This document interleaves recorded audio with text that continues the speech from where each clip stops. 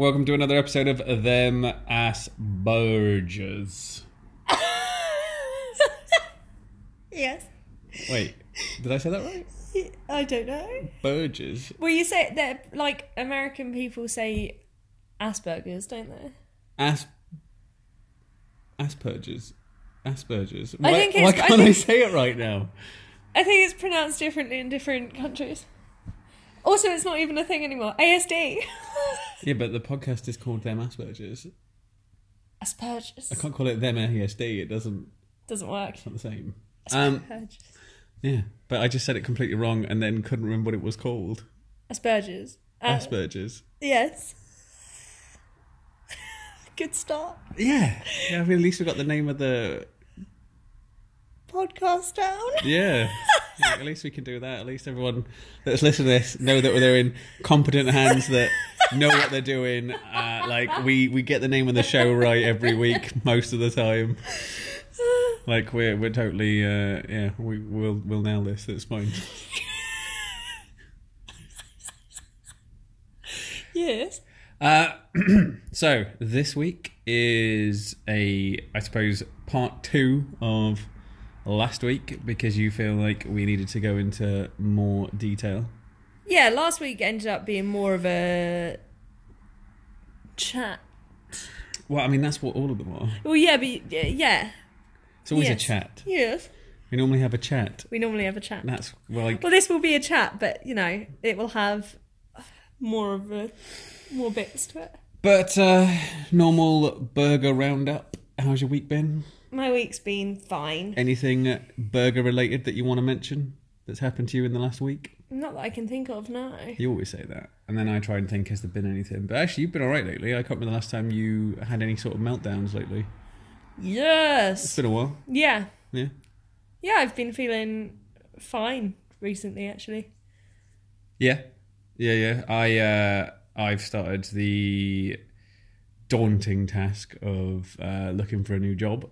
Yes. But it's difficult. Like it's still one of those things that I know there's people on the spectrum that work, and I know there's a lot of people on the spectrum that don't work. And I think for me, I've always kind of like just had jobs because I've never had a diagnosis. I'm not saying that like once you get diagnosed when you're young, you don't have to get a job, because I know there's people that got diagnosed young that have a job. But I kind of just think that I should maybe...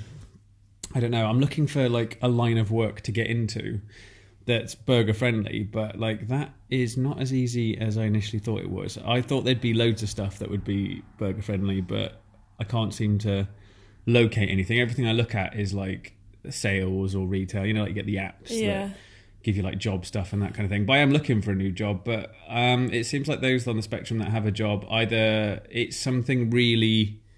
niche. Yeah, it's something that they like, their burgers has made them like be good at it, and like gets, you know, they've got like a particular trait or skill that works well for that job, or they've just got something that's quite low level, entry level stuff like what I'm doing, but they, you know what I mean, like it's in an environment that's burger friendly. So I'm looking for like something like that, but I'm not sure what it is that I'm looking for. And obviously, like we've both discovered that because I've been doing this job for 4 years, it's hard to break away from it. Yeah. Because you're used to the routine, you're used to the ins and outs of it. You know the place, you know what you're going to be doing, you know the people you work with. It's comfortable. It's, you know, like once you're locked into a routine, trying to get out of it in general, like no matter what it is, not just job related, but those of you out there listening to this or know someone, once they've got a routine down and it's something that the person on the spectrum does regularly on a basis, you know, like is this something they always do? You try and move them out of it, and it's a nightmare. Like as much as I want to do a new job, and I do really want one, but like it's just that panic of like, oh God, like, you know, I have like money coming in on a regular basis of a certain amount, like, do you know what I mean? My life is like molded around how much money comes into what I do in the day. Like it kind of governs everything. So like to try and rip that out and put something else in, it's proving not to be that easy. See, I've got that going on at the moment with me. is I've started looking for work, but I have no idea, what would be a good fit, you know? Yeah. No, I agree. Like, it's not feasible for me at the moment, but I would rather do part-time, but then I suppose who wouldn't? I guess I think a lot of people would rather do part-time, but like I think it would be nice to do, I think especially because at the moment with the changes that have been at work, like you and I have both been doing around 40 to sometimes pushing 50 hours a week. Usually we're doing about 45, but there's been weeks where I know that both of us have hit like 52, 53 hours. So I think it's made me feel like I want to do part-time when really maybe I just want to do like, you know, a standard 35-hour week, because we've been doing a lot. We've been spending a lot of time at work. And I'd like somewhere that had more of a routine, because at the moment we do shift work, so you can't really get into a routine, because there's some days where you'll be doing like a 9 till 6, there's some days where you'll be doing like a 12 till 8:30. You don't know when your days off are going to be, stuff like that. So I'd rather maybe... Well, I can see why there's people on the spectrum that don't work. Oh yeah, definitely. Like I can see why that's a thing, why there's people out there that just don't have a job. You know, like originally I used to believe that those on the spectrum that didn't have a job, just, you know, not everybody, but some of them they could work, but they just thought it was easier to just get benefits and not get a job, which initially I just kind of thought, well, I can work so they can work. But then, like, when you think about it a bit more, and now, like, I've experienced it, I totally get why they don't have a job. Like, in no way do I, like, judge them or, like, look at them in a way that just thinks, like, I can do it, so you can do it. Which I think initially I had that mentality. But I've realised that it wasn't that I had, like, a thing against those people. I think I just was annoyed that, like, they've obviously got, like, help, support, like, that kind of thing. They, you know, someone's helped them and told them that they...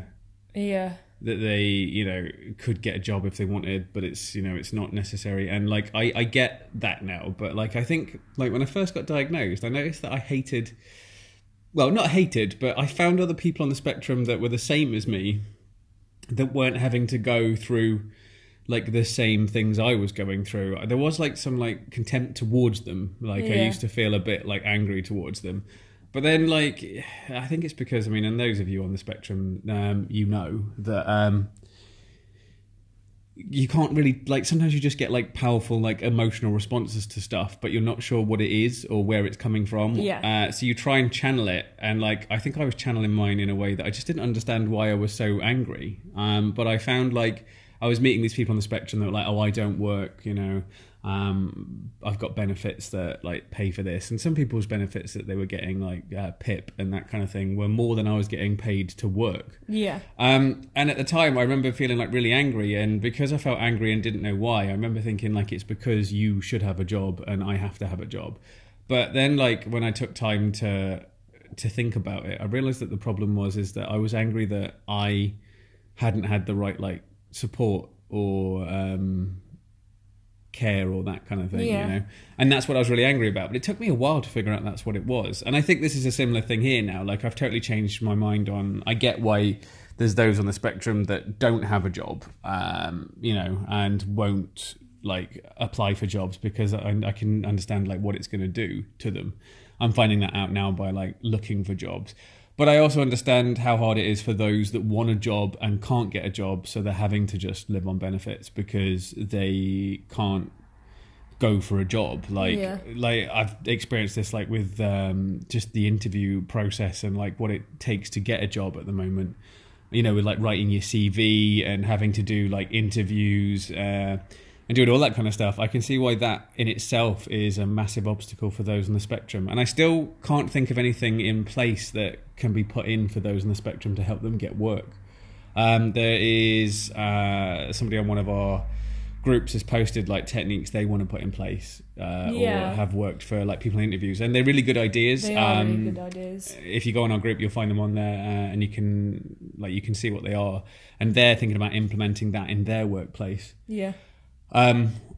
Or I think she's like putting a system in place for those that want to do interviews. And I think that's good, but it's something I've never really thought about until recently. But I actually don't know of any systems in place for those on the spectrum to get through the hiring process. Because obviously if I do go for another job like yourself, we're both going to have to go through that again. Yeah. But there's nothing in place for those on the spectrum. And like I've said in previous podcasts that I have... Wait, am I using that right? Just as a side point. I say episodes, don't I? This is a podcast is the whole thing. Yeah. I don't say previous podcasts. I say previous episodes. Yeah. I always say podcasts. I'm still not sure what a podcast is. It's fine. Right, anyway, so... You're right. But yeah, like in previous episodes, I've said that... I think it was last episode or maybe the one before, I said that like when people don't know what Asperger's is, they just don't give me the job because they're not sure what changes that have to be put in place. And like some of the changes I need are really minimal and wouldn't be much effort. But like if you don't know what ASD or Asperger's is, you obviously like assume the worst. Yeah. And just think it's not worth bringing that person in here because it might not be an ideal environment for them, you know? And I'm not saying like they discriminate. Some places just think, oh, I don't know if this would work for you because it might be too stressful, so I'm not going to put you through it, so they don't give you the job. Yeah. Yeah. But yeah, anyway, that was like a side thing. I was just saying that it's fine. I like doing the little weekly catch up. Yeah, that I've started looking for work. I've put myself on all the apps. I have tried uploading a CV. CVs for me though are bizarre in general. I still don't get it. Like, why do you? I don't know. Like CVs, I can never tell what's relevant to put on there, and like. This tailoring your CV for whatever job you're given, like that in itself is bizarre. Yeah. Because like I've always done like retail, so like my CV is just heavily retail based. But if I try and go into something else with this CV, I have to write in the cover note. You know, I know it's all retail experience. However, I could do. Do you know, like it's just odd because I don't have any experience in anything else but retail. But retail's the thing I'm trying to get out of. So yeah. CVs for me are odd. It's just a piece of paper that says something about you. And like in the job we do now, I do interviews for new people. And to be honest, I don't really like. I kind of look at the CVs, but I've given interviews to people that have terrible CVs because I just think, what if they just can't write a CV? I'll see what they're like. Yeah. So yeah, so I've got to do that. CV's on. I've put it on all the apps. But yeah, it just seems like all the jobs are not burger-friendly jobs. It's all shops or call centres or some sort of like support for customers and that kind of thing. And yeah, it's... but I don't know if that's because that's all there is, or I don't know if it's because my CV says that's what I want. So like these apps kind of like just tailor it to what they think I'm looking for. Yeah.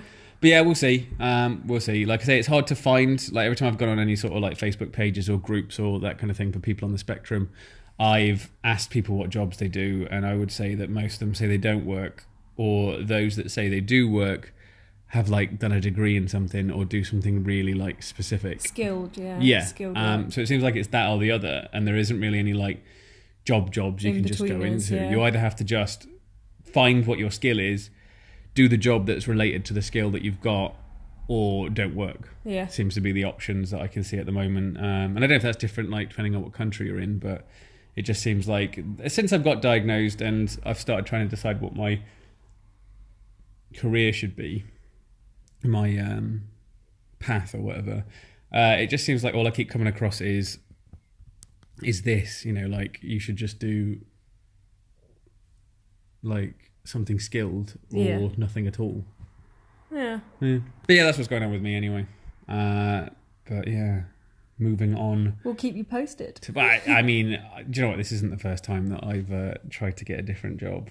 I think I go through this like every couple of years. I start going, I'm going to get a new job. I probably will just stay where I am, but I've got to get out of the routine of what I'm doing and trying something new. And that's the main obstacle. I say it's all this finding the right job and doing a CV, but really it's trying to break out of what I'm comfortable with. That's going to be the hard bit. And then like I said, in my previous job before this one, I was there for 5 years and I tried to leave it every year. Every year around the same time I tried to leave it, but I never could. The only way I got out of that job is the company went under completely and I had to go because it doesn't exist anymore, which was... for me, a massive relief when it happened. I wasn't like panicking or freaking out like everybody else that was there. I was more like, oh, thank you. Like, this has finally happened. So yeah, it's that initial, I've never quit a job. So, do you know what I mean? I'm not sure how this is going to go, but yeah, we'll see. Yes. But yeah, so this week we were going to do a continuation of last week. I didn't do any looking up or research for this week, but that's because that's your job. Yeah. That's what you do. Yeah. You do the... Well, I wanted to go over like more of the well-known not misconceptions, but the, I guess, stereotypes, and then just us talk about what we think about them, yeah. Okay. Go on then. Okay, well, I would say like one of the biggest ones is the people on the spectrum can't make eye contact, which I think is the biggest one. I'm not saying that it's a misconception because neither of us are good at eye contact. However, I think that the way it's said is like when you're talking to us, we'll constantly be looking at the floor and it will be like a really obvious we can't make eye contact, whereas I don't think it is. Yeah. So like, I don't think... If you talk to me, you think, why can this person not make eye contact? Because I can look at people's faces, like I'll look at people's sort of facial features, just not their eyes. Or I'll be looking at something that I guess they'll think that I'm just looking at this thing. But like, it's not like I just will stare at the floor while you talk to me. I'll be looking around, and I don't think that it's always like a really obvious, wow, this person can't make eye contact. Yeah,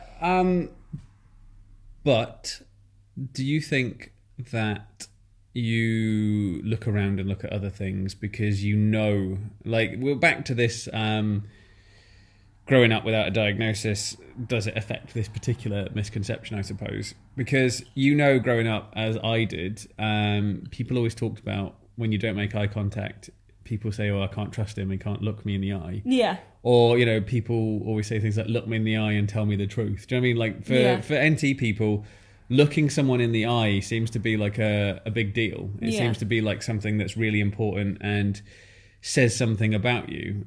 So people always believe that those that can't look them in the eye lie. But I suppose if you're diagnosed from a young age and eye contact is always something that gets mentioned, like you say, it is one of the main... It's one of the main things I think those not on the spectrum, look for. Yeah. To tell that somebody is autistic. But like, obviously, when you're not autistic, or well, you are autistic but not diagnosed, the eye contact is something that people just go, they can't look me in the eye. It's so weird, they can't do it. Or some people believe, like, and some NT people believe, I don't know if it's same with girls, but with guys... some guys, I think, have this mentality of if they stare someone in the eye long enough and whoever backs down first is like the weaker male out of the two of them. So I imagine there's some guys that talk to me that when I look them in the eye and then look away, they think that they're like the dominant one. Yeah. Or like they're the intimidating one out of the two of us. I found that sometimes, like if I've got into like confrontations with another guy, that they think because I can't look at them that they're the dominant person in this conversation, and they don't realize there's like some other thing that's involved. So growing up knowing that people see people that don't look in the eye as shifty, and like my mom and parents, teachers, that kind of thing always keep telling me to look at them, or they do that annoying thing where you're not looking at them, so they keep moving their head to try and get in your eye line, like, and then they go, look at me. I found that because of that, I'm aware of that, and that means that I have to make myself look people in the eye occasionally.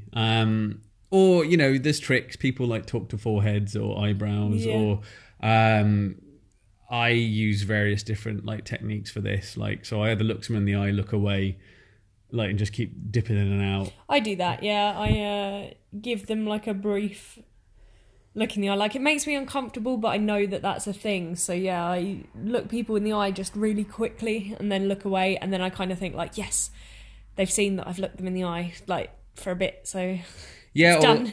or look at their eyebrows, or it's easier with like work and that kind of thing because I've got things I can be looking at while I'm talking to them. And I suppose the misconception is that we can't do it at all. Yeah. So like I have heard that before, where somebody who's NT has read somewhere that looking somebody in the eye is something that people on the spectrum just can't do. Yeah, like it's a physical impossibility. Yeah, we just can't do it. Like I move my head towards eye line, and then like my head will just stop moving. And no matter how much I try and lift my head, I can't go any further than a certain point because I know eyes are there. Which is nonsense. Which is also one of those things that people like read it, or someone tells them this, or somebody watches something that says this. So then they see me, or they go, "Oh, Nikki's on the spectrum." So they then have a conversation with me, and then I make eye contact with them in that conversation. And they go, "Oh, you just looked me in the eye. Oh, you can do that." Yeah. That is something that you're able to do. Are you sure you're on the spectrum? Because you just looked me in the eye, and it's just like, no, I definitely am. And being able to look you in the eye doesn't mean that I'm any less or any more than anybody else. But that is definitely one of those like main ones that people hear about, and then they go for like, oh, I know somebody that's autistic, I'm gonna go see if they can do it. Sideline is something that reminds me of it, but it's not to do with eye contact. So somebody that I used to work with when I first got diagnosed, so this was like during the first year of diagnosis, and it got about at work. The reason it got about at work is because I wanted to keep it privately initially. I just wanted to tell my boss because I was on the verge of being fired for things that actually weren't my fault. It was to do with autism. Basically, the company I worked for had this thing where the second somebody walked to the door, you had to come from behind the counter and approach them on the shop floor and start a conversation with strangers. And every time you didn't do it, you got into trouble for it. And I was at the point where they were like, this is company policy, you're just refusing to do it. Start doing it, you're in trouble. But I managed to get diagnosed in time, managed to give my diagnosis to my boss. My boss was like, fine, you don't have to do this anymore. We'll get you other stuff to do. And I managed to get out of it before losing my job. However, the boss, for some reason, thought it was a good idea to call our regional manager on the phone that's behind the counter and have this conversation with the regional manager about my autism loud enough so everybody I work with heard it. Like they just went, yeah, so I found out why he can't do this. Like Nicky can't do this because he's got Asperger's, which is a form of autism. And she's so loudly that everybody that I was working with just heard it. So everybody knew that I had it and I didn't know they knew. I told her that I just wanted to tell her just for that kind of thing. But yeah, I don't understand. Anyway, it happened. And obviously then all these people had their like versions or ideas of what Asperger's is and had their ideas of what autism is.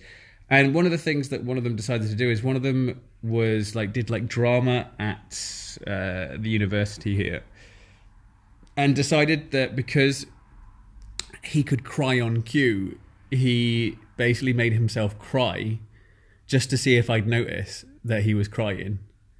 Because obviously he'd read somewhere that people on the spectrum don't pick up on emotional responses of anybody else. Like we don't pick up on when people are happy, when people are sad, whatever. So he wanted to do a little experiment, and he'd kind of told the other sales assistants that we were working with, like, oh, Nicky's on the spectrum, this means that he won't notice I'm crying. So they'd all kind of made this plan, like there was like 3 of them.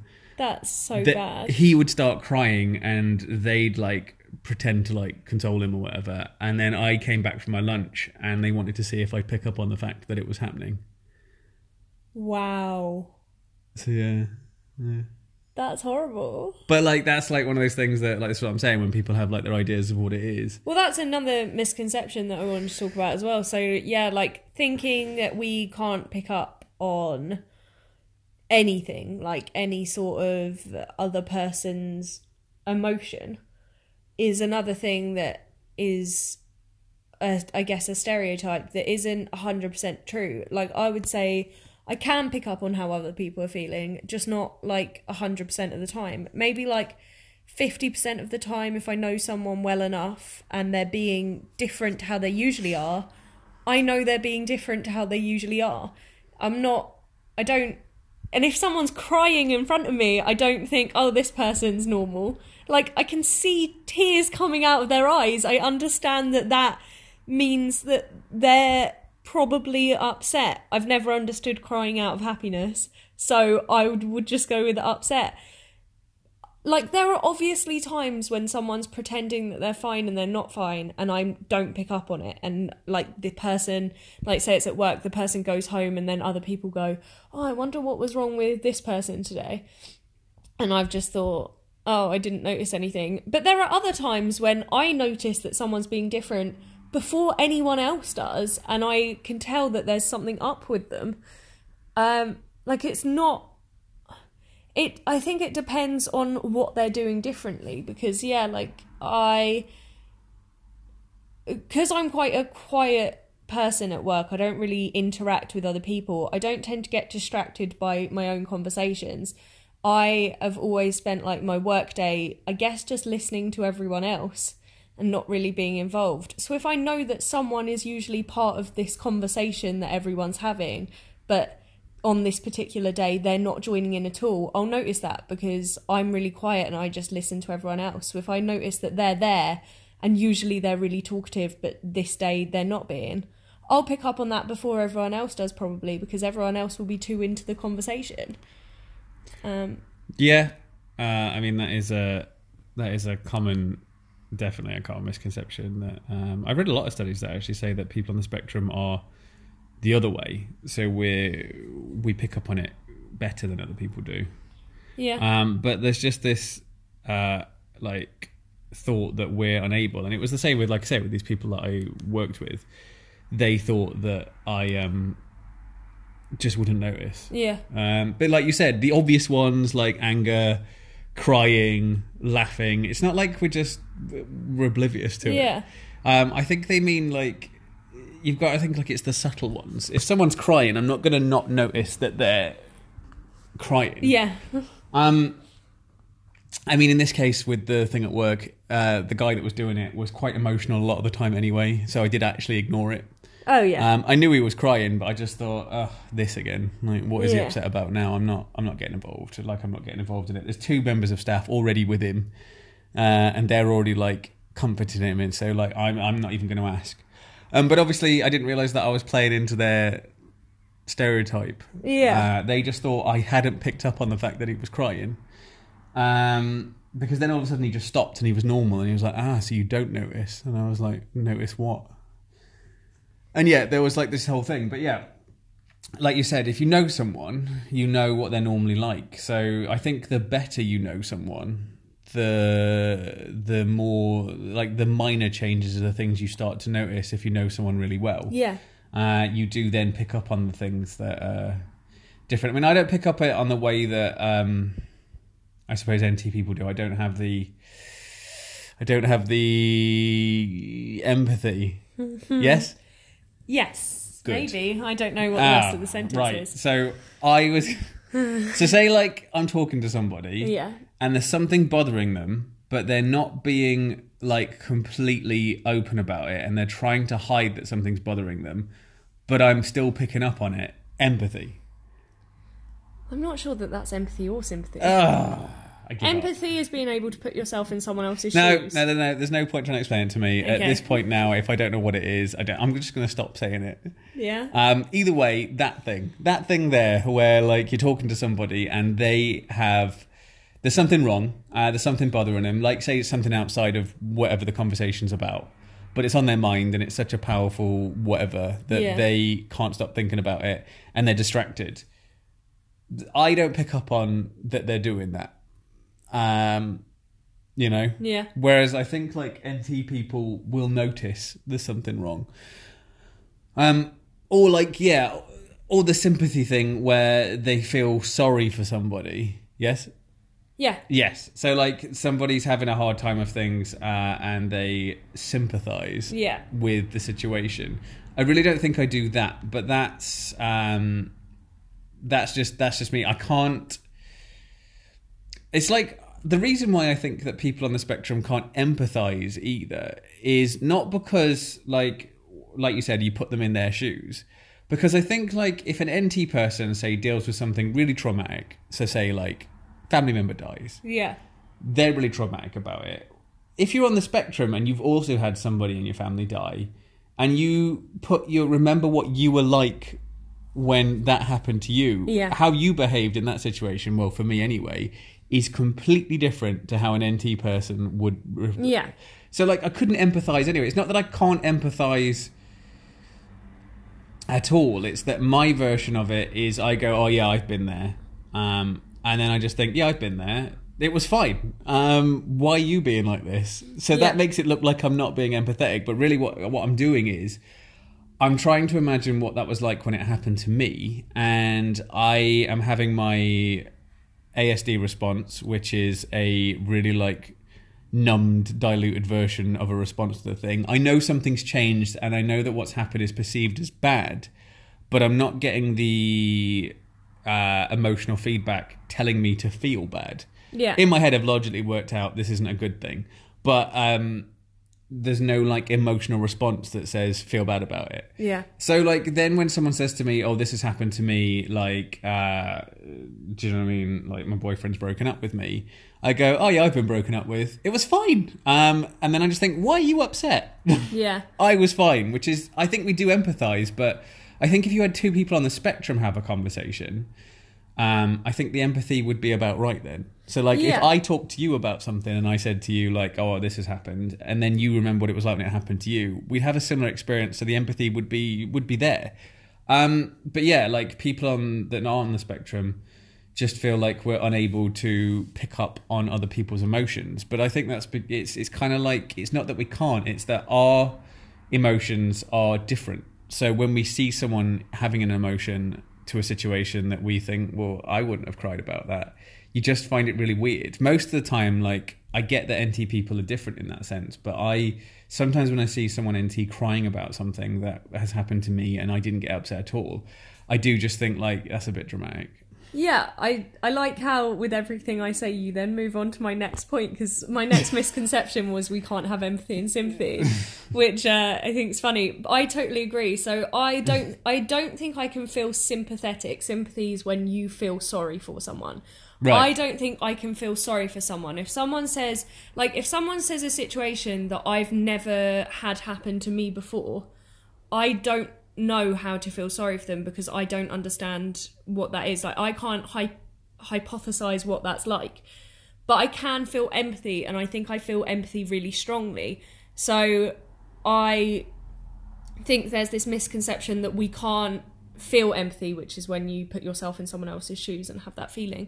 But I think I can do that really well. However, as you say, I do it really well, but I can only do it from my own perspective. So if someone is like, for example, if someone's had a grandparent die, I've had a grandparent die, and I wasn't happy about it, but I wasn't as sad as I've seen some people be. So if they start crying, they're really upset, I can only empathise to the point of how I felt, which usually is like, well, I didn't feel that bad. I think you're exaggerating this, or I think you're being a bit dramatic, is usually what comes to my head. But equally, if someone gets really upset over something that I've gotten upset over, or if someone doesn't get upset over something that I know would really bother me, so say someone's like, oh, that's really annoying, I was meant to be going out with these people tonight, but they've like cancelled on me last minute, I can feel like, oh my god, are you okay? Because I know that I'd be really worked up by it, and then I think like, oh, that's horrible. And when they're like, it's fine, I think, what's wrong with you? Like, there's something wrong with this person. They've got the complete incorrect emotional response to this situation. So I think I can empathise with people really well, but only to, like you say, the degree of how it would affect me. Yeah. And if it wouldn't affect me in the same way, then I either think that they're not being emotional enough, because then like I'd be going crazy and probably having some sort of meltdown over something that they're just like, whatever. Or it's the other way around, and I think that they're being really dramatic and they just want attention, which logically in my head I know isn't true, but it's difficult for me to not feel that way. So I would say that I do have empathy, but yeah, I can only relate it to myself. And if it's a situation that I've never been in before, I can't sort of hypothetically go, how would that bother me? I just sort of can't understand it. Yeah. Or I say I've seen someone else have it and they've reacted like it was no big deal, to then see someone else act like it is a big deal, I just think, well, they're being dramatic because that last person didn't. If it's the other way around and the first time I see it, someone's really upset and then the second person isn't upset at all, I think you should be more upset than that, because I remember when this happened before and this person was really down about it. So that's one, I think. Yeah, I've used that technique before where I've just used not my own situation, but examples of other people. So other NT people I know that have experienced a similar thing. I've kind of just gone with what happened to them. Yeah. And just gone, yeah, I remember my friend, they had this problem, and this is what they did about it, and it seems upsetting, because I just think, like, I can't really bring up my own examples, because I just kind of I got over it. Because then when you say that, some people just think that you don't understand. So your experience was not as bad as what they're experiencing because you're not as upset as they are. So they think, like, like if there's a relationship breakup and you just sort of go, yeah, I was fine. Like she wanted to break up. I agreed. We ended it. Yeah. It was fine. I moved on. People just, they then like value up, like they think that because I didn't have the reaction they're having now, my relationship can't have been as serious or as like involved as their one. And that's why I'm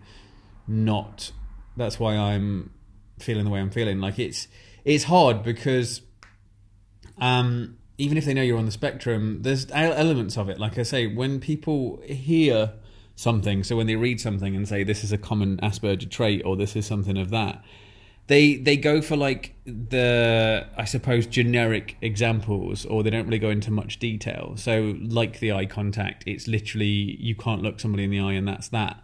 They don't go to the more broken down version of you can do it, but looking somebody in the eye is very uncomfortable. And like I was saying before, I think I've said before in a previous episode, that for me, the more stressed or the more I feel, I suppose, autistic at the time, or like if I'm being like overwhelmed by stuff, it's much harder for me to make eye contact. I make more eye contact the more calm I am. But people don't see that. They just think no matter what, no eye contact. Same with the empathy sympathy thing. It's not a case of there's different variables of it and I can do it. It's just I'm going to use my own examples, and because of my autism, my examples will not match yours. They just think I can't do it. Yeah. So instead of me going, yeah, all right, well, when I broke up with my girlfriend, I was fine with it. It was fine. You'll be okay. They don't think, well, because of his Asperger's, he didn't have a normal emotional response to it, and that's why he's saying it was all right, because for him it was. They just think he doesn't get it. He's on the spectrum. He can't empathize. Like, he doesn't understand anything that's being said. He's just attempting to pretend like he knows what's going on. Yeah, definitely. And I think that's what it is. I think people read these studies or read things by professionals and then just go, well, that's how it is then. And then they apply that to everybody they know that's on the spectrum and go, well, this is how it is. So then when we attempt stuff, like if they know you're on the spectrum, they've got that in the back of their head while you're talking, yeah, but they're on the spectrum and I read that they can't do this. So whatever he's saying won't be right anyway, and I shouldn't be listening to what he's saying because he doesn't really know what he's talking about. He's just attempting to appear NT.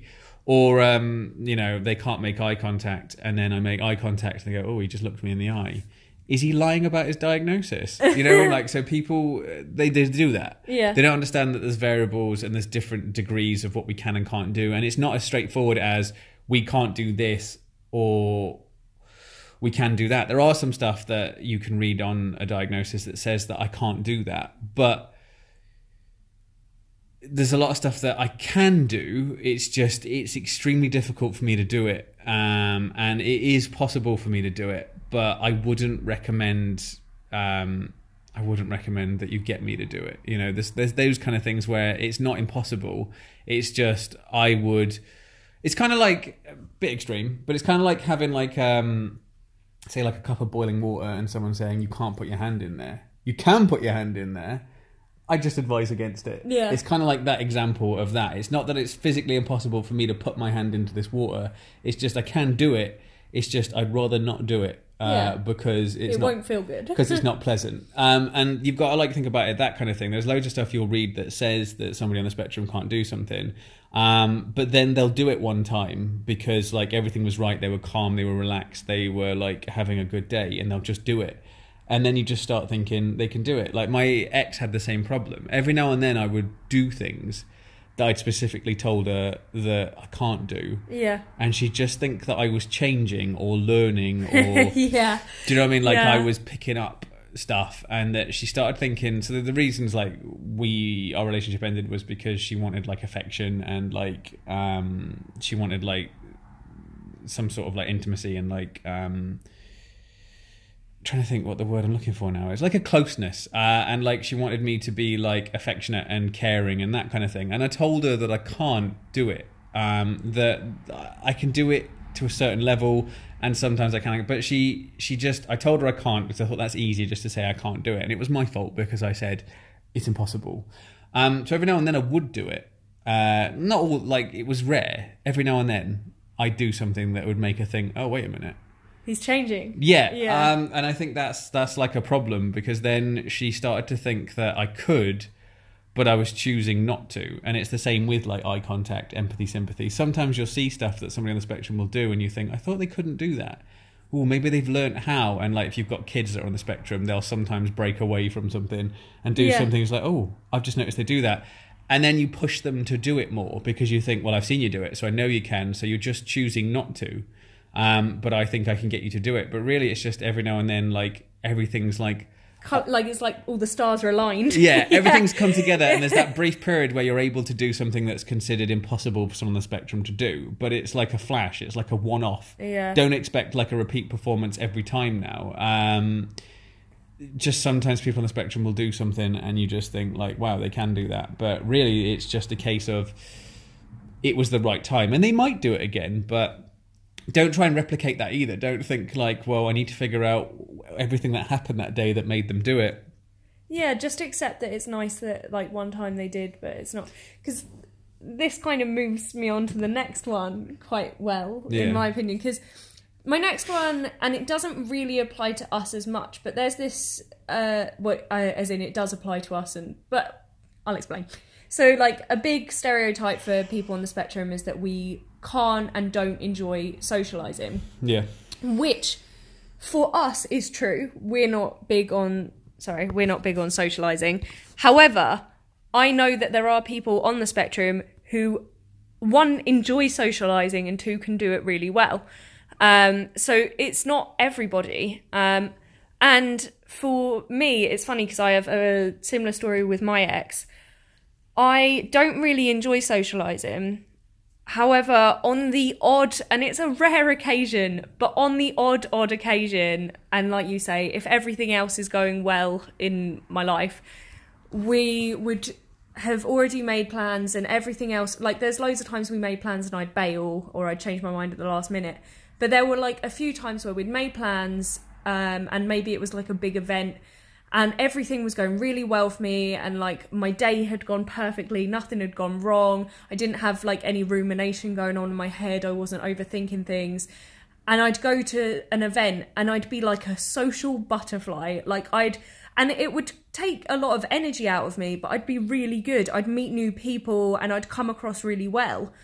But then we'd like go home, we'd have finished the event, and he'd think, see, you can do it, so we can just do it all the time now. Yeah. Not realising that, one, for me, definitely it was taking up a lot of my energy. Like I could only do it once in a blue moon sort of thing. Like I can do it. I can meet new people at a social event and be really like friendly and come up with conversation, but it's like I'm working my brain on like triple time. And everything else has to have gone right that day, because say I get to this event and I'm thinking about the fact that that morning my porridge hadn't been perfect, I won't be on form. Like I have to be on a certain way. But it would happen all the time. Like if we did something and I did like a good job, I didn't cancel at the last minute. I ended up being quite like friendly and sociable when we were out, he'd be like, see, you can do it, so why do we keep not doing this? Why don't we do this more often? And it became like a really big problem because he felt like I was going to a social event, being really social, and then a week later when he wanted to do it again, I would either go and be terrible and then have to go home early, or I'd just cancel at the last minute, and he'd think that I could do it and I was just choosing to not.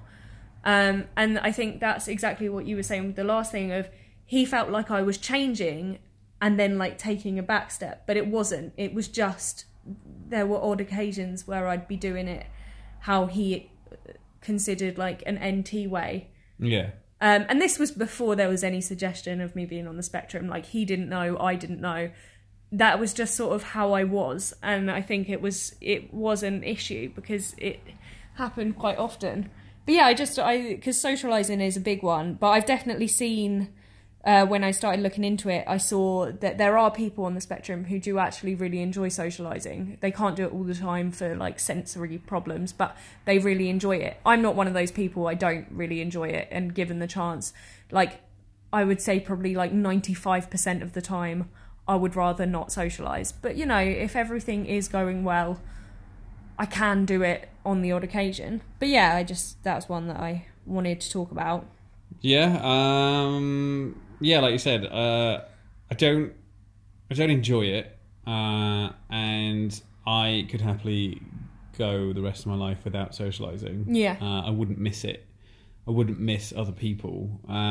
But I know that you've got to, and there's loads of people in the world, and like everything you go to, you're not going to go to stuff when you're the only one there. Like I see in a lot of Facebook groups, like a weird, I suppose, contrast. I see some people on Facebook or whatever saying they're so lonely and they want to talk to people, and that kind of thing. I see that kind of post. I saw one last night where somebody posted on one of the Asperger groups that I follow.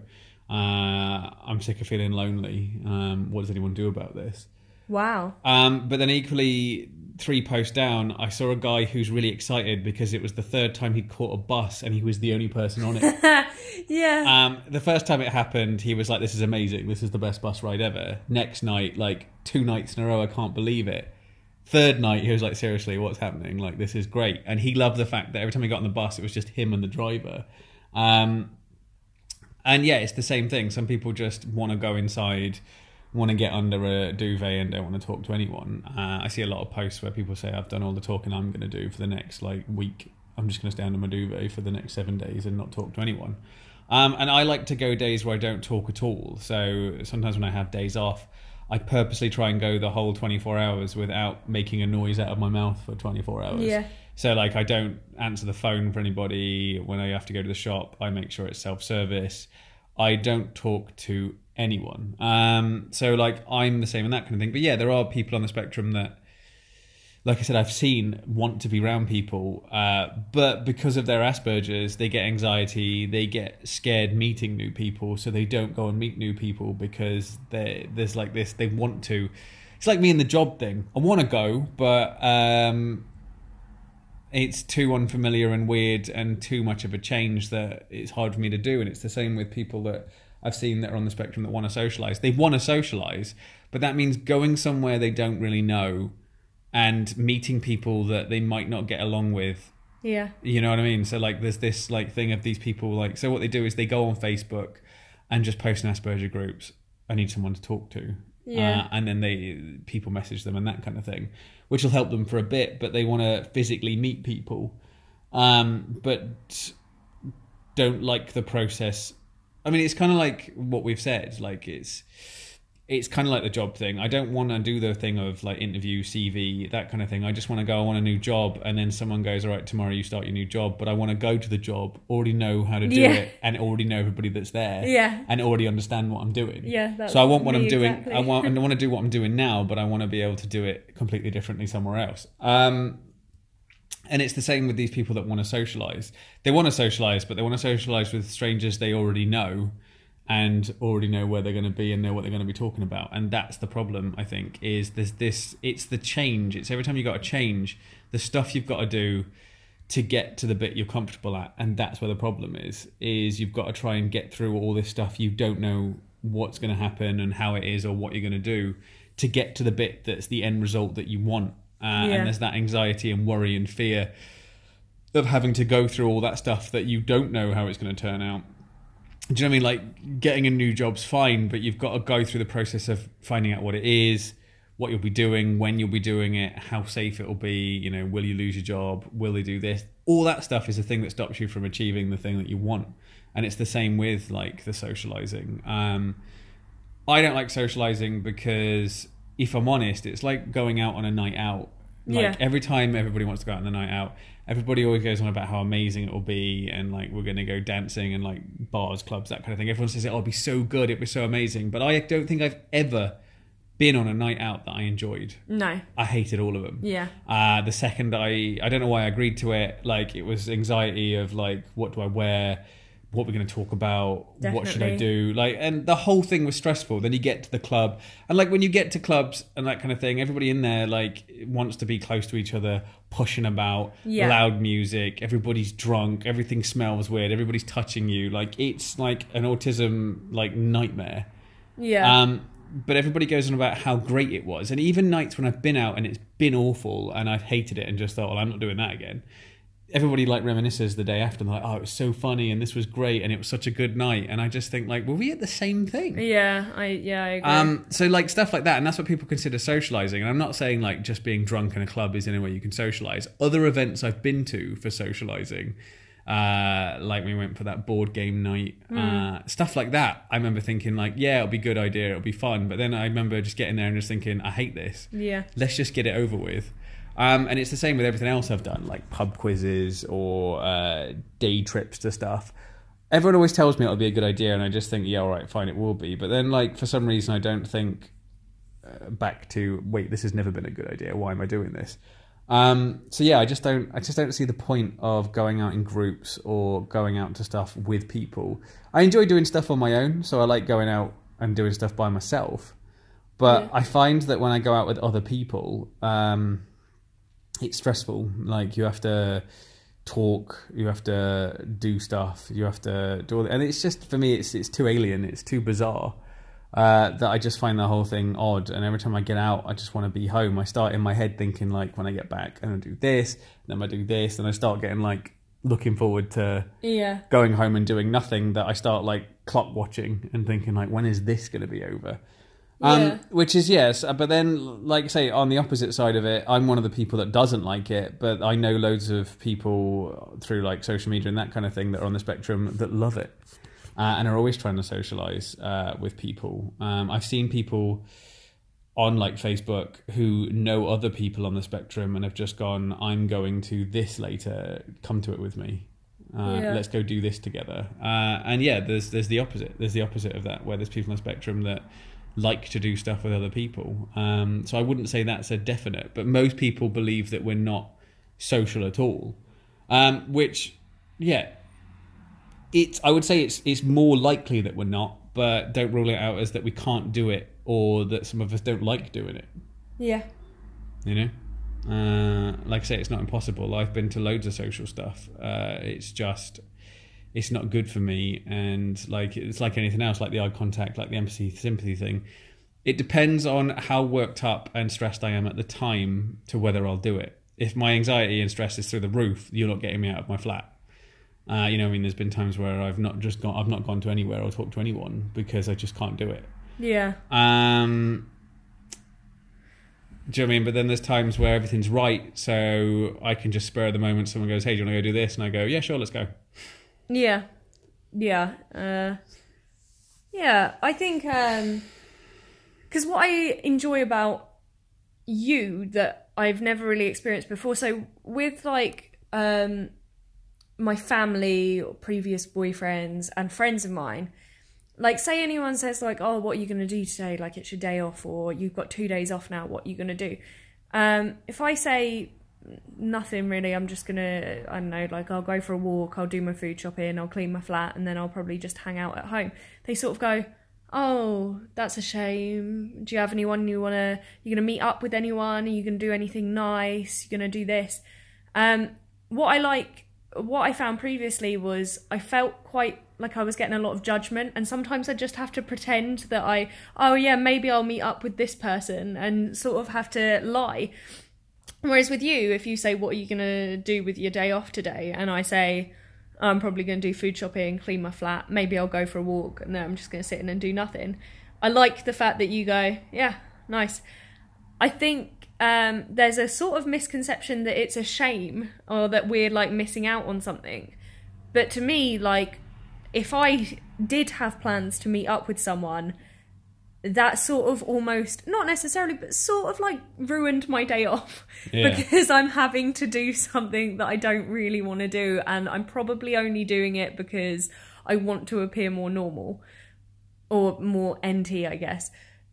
I would much rather spend my day off doing what I want to do and not really talking to anyone. Like, I want to do my food shop, but I want to go to a shop where I can use a self-service machine so I don't have to talk to someone behind the thing. I want to go for a walk, but I will go for a walk not like through town or anywhere too busy. I'll go for a walk along the beach. Hopefully the weather won't be amazing, so it won't be that busy, and I'll pick a time of day where hopefully most people are at work or school.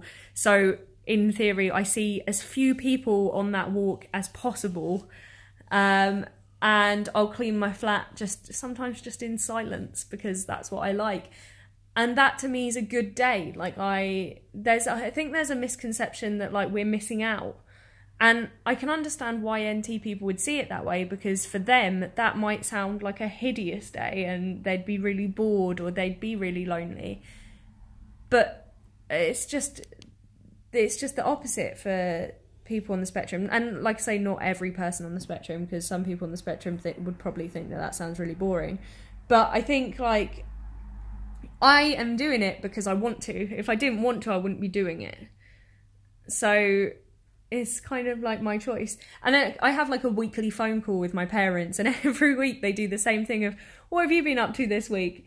And every week I sort of say, the same as last week, just work and then like 2 days off. What did you do on your 2 days off? Nothing. And I hear it in their voice. Oh, you should go out more. You should go out with your friends. You should go to the pub, something like that. Yeah. And it's almost every week. And I understand why, because to them that's what they enjoy doing. But I just don't have that same feeling. Yeah. Of that's something that I want to do. Like, I just enjoy being by myself.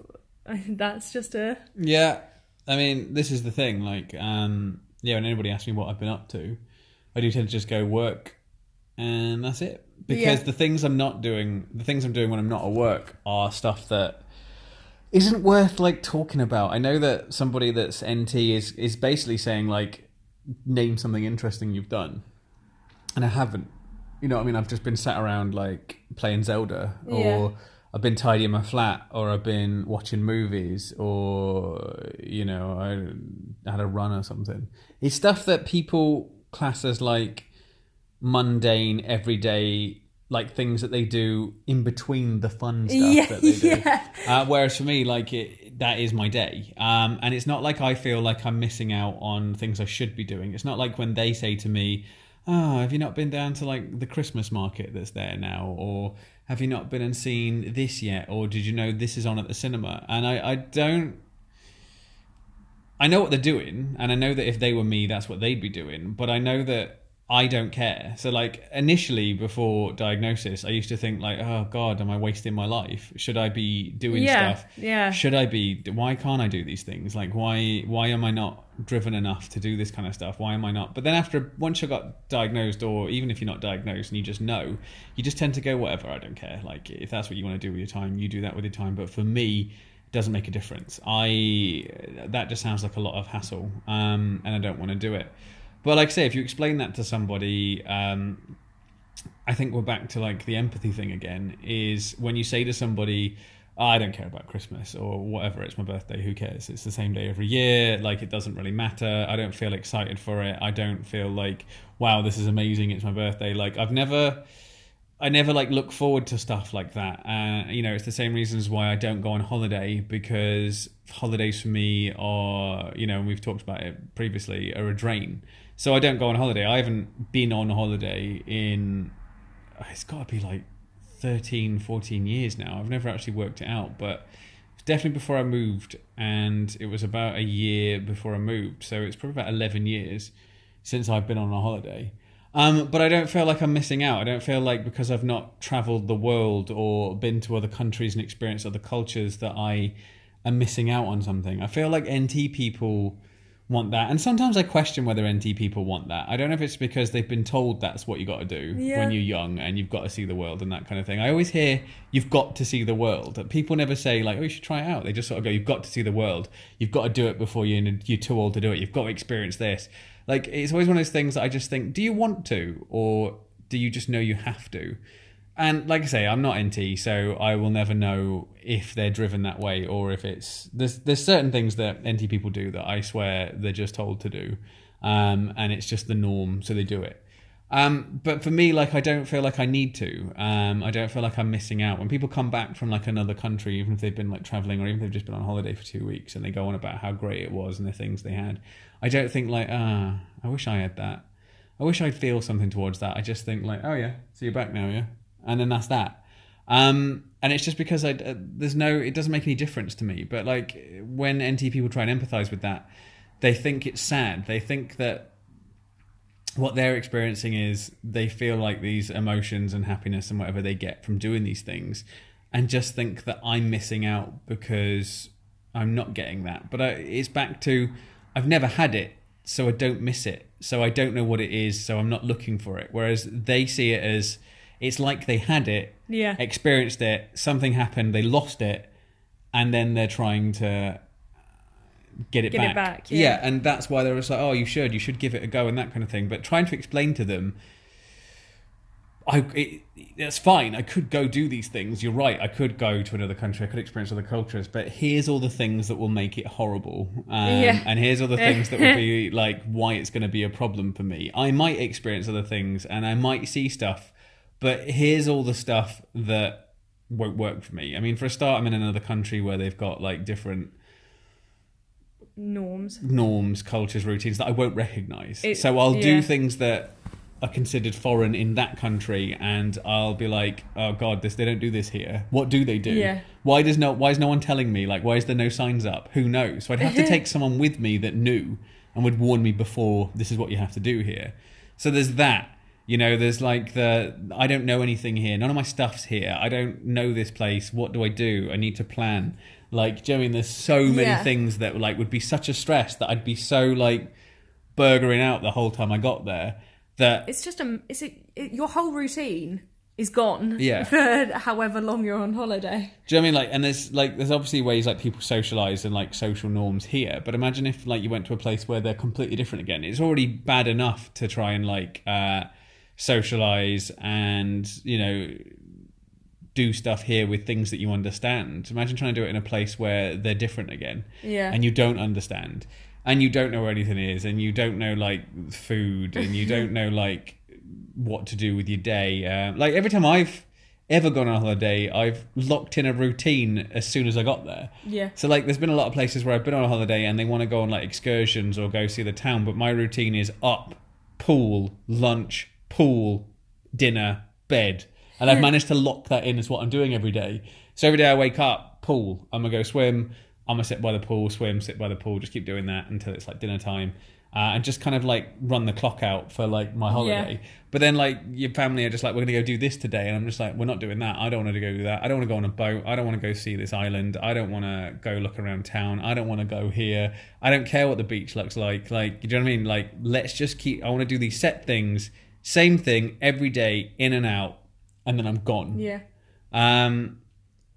Which to everybody else, it just seems like you're wasting it. They just think like, why do you even come here if you're just going to do the things you did at home? Like you could read at home. You can play that at home. I used to hear that all the time. Yeah. Do you know what I mean? Like if I played computer games as part of my day and I went on a holiday, I'd find an arcade and be like, right, which one of these games do I recognise? That one.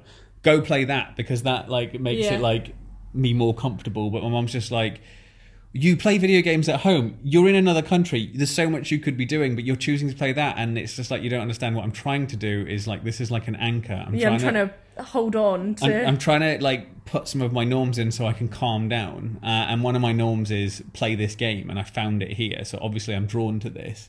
I was like that. I remember a lot of time going abroad, and I'm not a big fan of the sun and the heat. I'm not a big fan of that. I remember a lot of time on holiday being under some sort of umbrella in the shade, reading a book and just trying to get as lost in that book as possible, or taking a portable DVD player with me and certain films and just watching them. More often than not books, because I'm more into books than films, but that was a big thing for me on holiday. And I do remember a lot of the time people going, "You haven't even got a tan, you're still really pale." And I'd be like, yeah, because I don't want to lie about in the sun. I wanted, the same thing of routine. Now I look back, whenever I went on holiday, I always made a really set routine of what I was eating. One holiday I went on, I think I mentioned this last week, square potatoes and baked beans for dinner every night. And I think it was because that was my way of coping, because I use food as a routine setter for myself. Whenever I went on holiday, I came up really quickly with a set, what am I going to have for breakfast, lunch and dinner every night? And I needed that sort of locked in, because that was probably my coping mechanism to the rest of my routine being completely messed up. Yeah.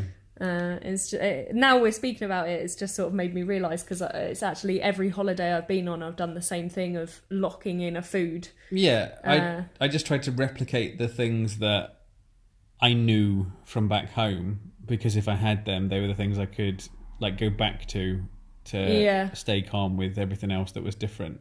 But to everybody else, it just looks like you're being dull and boring, and like, why even bother going on holiday? But yeah, I was just looking for the things that were familiar.